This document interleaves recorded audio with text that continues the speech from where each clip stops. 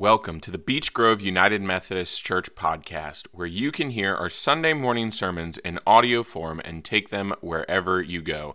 This week, we celebrate the Baptism of Our Lord Sunday and talk about baptism and the covenant we make as we begin our newest series, Members of the Body, and we talk about community. I hope you will join us for the entirety of this series. This week, we will unpack the baptism of Jesus, as well as the baptism of the community in Samaria in Acts 9. A reminder that our services are available in their entirety on our YouTube channel, which is linked in the podcast notes. We would love it if you would follow or subscribe to the podcast so that new sermons come into your feed as soon as they are available. You can subscribe on your favorite podcast app, and if you are feeling really generous, we would love it if you would leave us a rating and review on Apple Podcasts or Spotify. That helps us to grow our audience. Lastly, find us on Facebook or Instagram to follow along with all the fun things happening at Beech Grove, whether you live in Suffolk or not. We hope you enjoy this week's message, and don't forget to share it with others.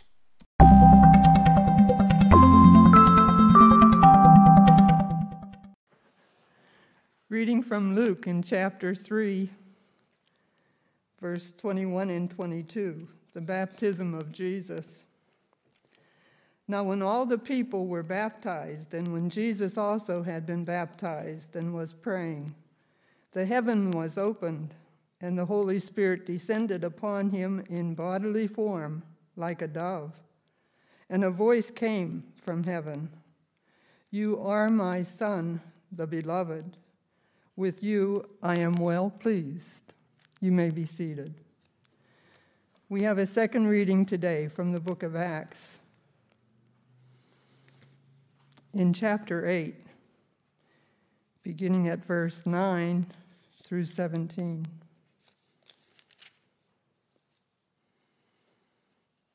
Now a certain man named Simon had previously practiced magic in the city and amazed the people of Samaria, saying that he was someone great. All of them, from the least to the greatest, listened to him eagerly, saying, "This man is the power of God that is called great." And they listened eagerly to him, because for a long time he had amazed them with his magic. But when they believed Philip, who was proclaiming the good news about the kingdom of God and the name of Jesus Christ, they were baptized, both men and women. Even Simon himself believed. After being baptized, he stayed constantly with Philip and was amazed when he saw the signs and great miracles that took place. Now when the apostles at Jerusalem heard that Samaria had accepted the word of God, they sent Peter and John to them. The two went down and prayed for them that they might receive the Holy Spirit, for as yet the Spirit had not come upon them. They had only been baptized in the name of the Lord Jesus. Then Peter and John laid their hands on them, and they received the Holy Spirit. This is the word of God for the children of God. Thanks be to God. Let us pray. Holy God, may the words of my mouth and the meditations of each one of our hearts be holy and pleasing to you, that through your word for us this day, we would grow and know you more, seeing the works through your Son, our Savior, and learning more about him. For it's in his name we pray. Amen. So I just want to add this week to the list of weeks in the Christian year that are just difficult to preach. And it's not because the scripture lesson is tough. It's not because I had problems finding commentaries. It's because I preach the same story every year. It's like add it to the list of Christmas and Easter and all these other weeks in the Christian year where I tend to preach from the same scripture, the same story, the same theme every year. You probably come in here this morning knowing that it is Baptism of the Lord Sunday. It's the first Sunday after the day of Epiphany, which is January the 6th. It often aligns with one of the first 2 Sundays of the year, and so you come in here and you think, okay, well, I'm going to hear a sermon on New Year's resolutions, right? New year, new you. Be reminded of your baptism and think of what God can do through you this year. We celebrate remembrance of baptism. We talk about water. We talk about covenant.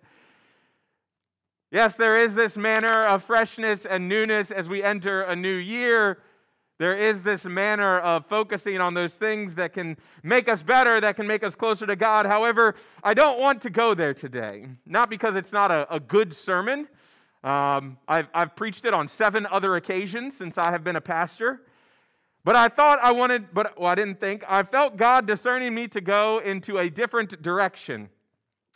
You see, as we sat together in the fellowship hall a little more than a month ago with those who came to our Vision Day, we began to look and reflect on where God was calling us as a church community. And we sat there, and Jason Stanley, the Reverend Jason Stanley, who sat down with us, encouraged us and led us in exercises.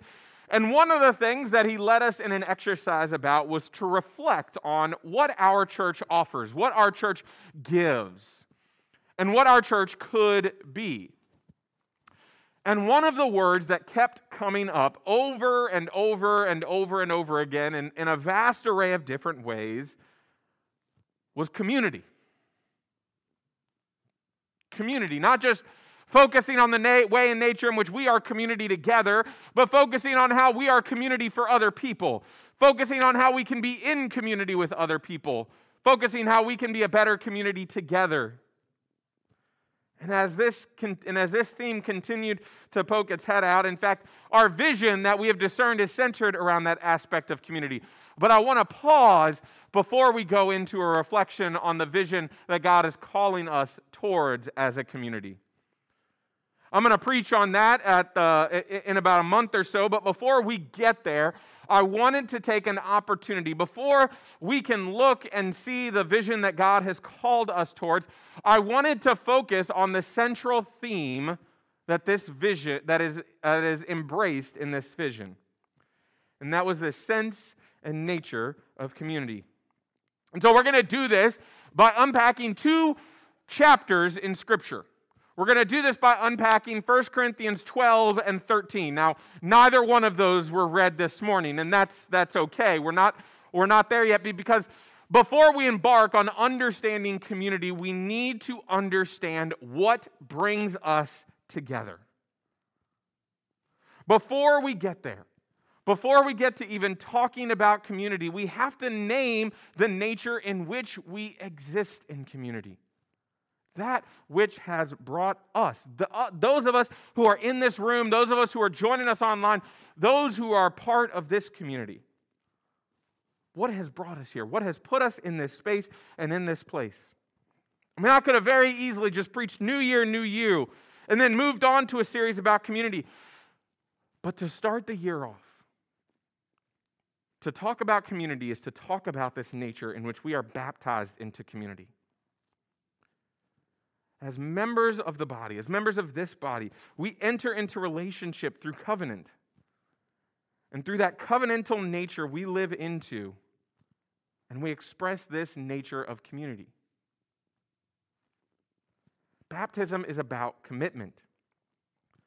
The sacraments of the church have historically been known as these outward signs of this inward grace, and this means by which we experience that grace.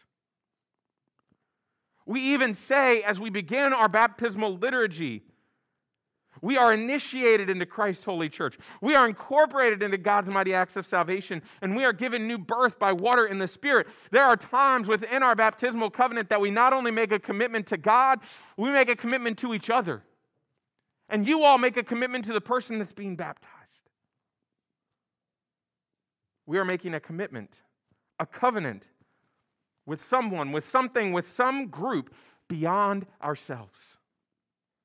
And we are naming a transformation that is taking place deep within us. And acknowledging what God has offered to each and every one of us since the very act of creation. In fact, a theologian that I read this week says, baptism is about belonging to God. And because of this, baptism is about belonging to a community. Baptism is about belonging to God, and because of that, baptism is about belonging to a community.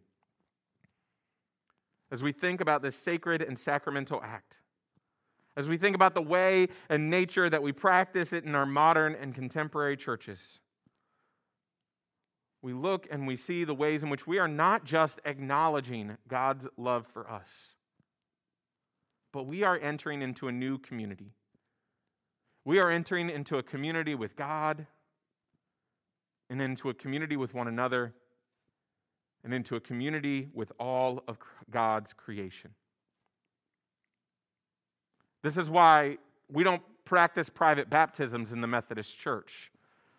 Baptism is a communal experience because we recognize the way and nature that the act of baptism, the sacredness, the sacrament of baptism plays a role not just between a person and their relationship with God, but between the person who's being baptized and their relationship with the community itself.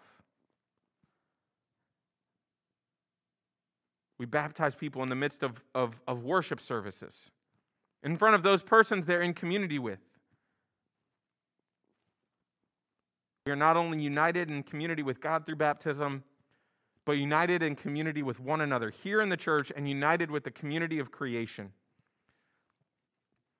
And so as we look at baptism, as we begin to understand what this means for our nature as a church community together, as a church community that exists to help one another and exists to help those who are outside of our church walls, we look and reflect on two stories. I brought two stories with us today, neither one of them very long.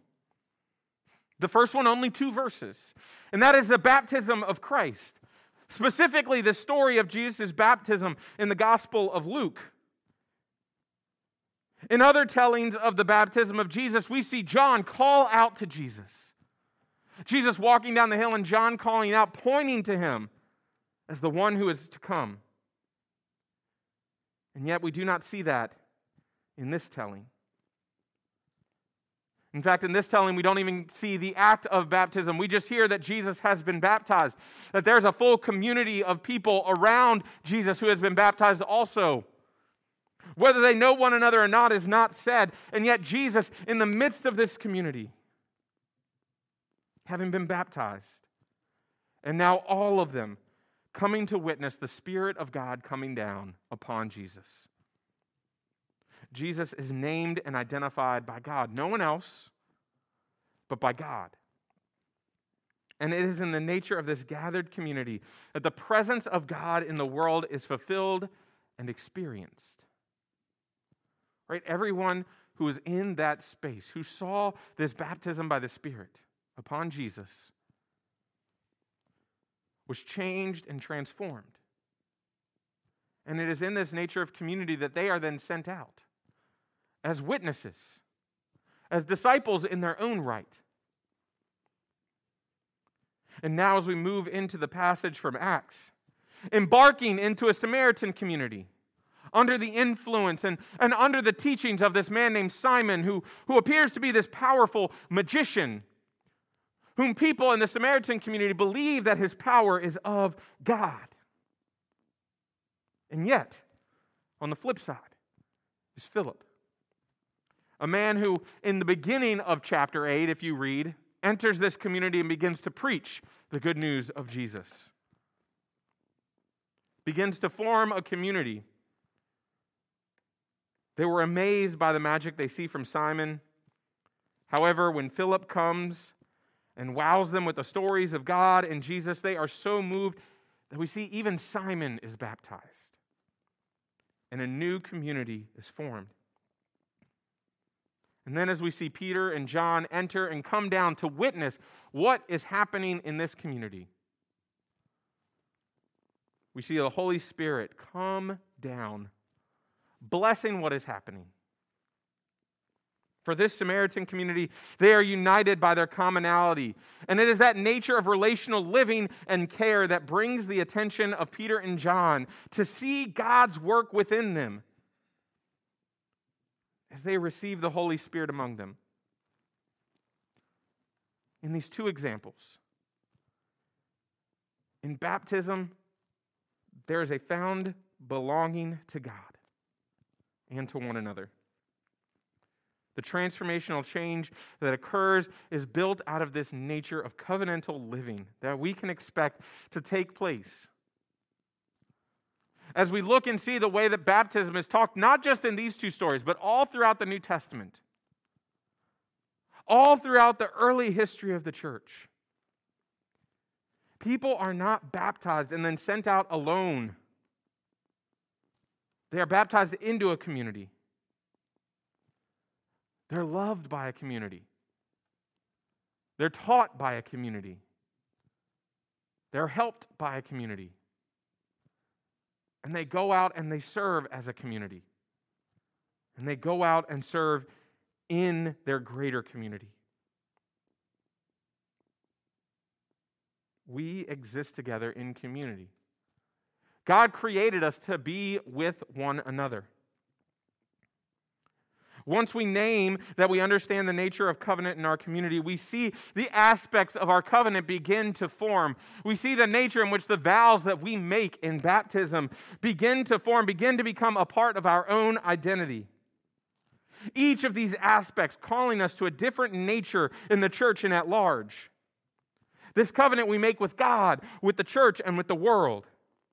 To care for God's creation out of a response of God's ever-abiding love and grace for us. Covenant establishes care and relationship with one another. And we make covenants with one another to look out and to care, not just for those who are in here, but for those who are outside as well. In the coming weeks, we're going to unpack this nature of community. We're going to look at ourselves. We're going to look at knowing ourselves. What it means to know who we are, to know our gifts, to know our graces in ministry. What it looks like to know those whom we are serving with. And what it looks like ultimately to live and abide and to love all those whom we are in ministry for. But first we begin by being reminded of whose we are. Who calls us together, who covenants and commits with us. Embedded in each baptismal story is the beginning of a journey. And to be reminded of and to hearken back to that beginning recenters, refocuses who we are as we begin to look at the common goal. Simon will wrestle as we move on. If you continue reading on in that passage, he will wrestle with this nature of power and how it is used, but is humbled as he realizes the community that he is a part of and the way the disciples have led him. This is what it means to come together, to be baptized and to begin to recognize the ways in which God works in each of us. To recognize and surrender to who God calls us to be. Each week we finish our worship services with the Wesley Covenant Prayer. A prayer of surrender, of relinquishing trust to God. We look to God to be the central theme of our faith, and in doing so, guided by His love. To covenant together with God invites us on a journey, as we did in baptism, and to now covenant with one another, that God's love and grace will be what guides us in our interactions with one another. And here's the cool thing, is there is nothing that can break down our community. Because when we enter into community with God at the center of it and recognize God's ever-abiding presence, we recognize the ways in which we continue to grow, learn, and mature in our faith together. And then the ways we are called together as a community to go and to serve God's creation. We do these things by living into our baptismal covenant, by taking those vows that we make to make this world a better place, to heal the fractures of society, to work for justice, equity in our world, and to recognize the sacrifice that was made for us through Jesus Christ, that guides us in this manner and understanding of Christian perfection.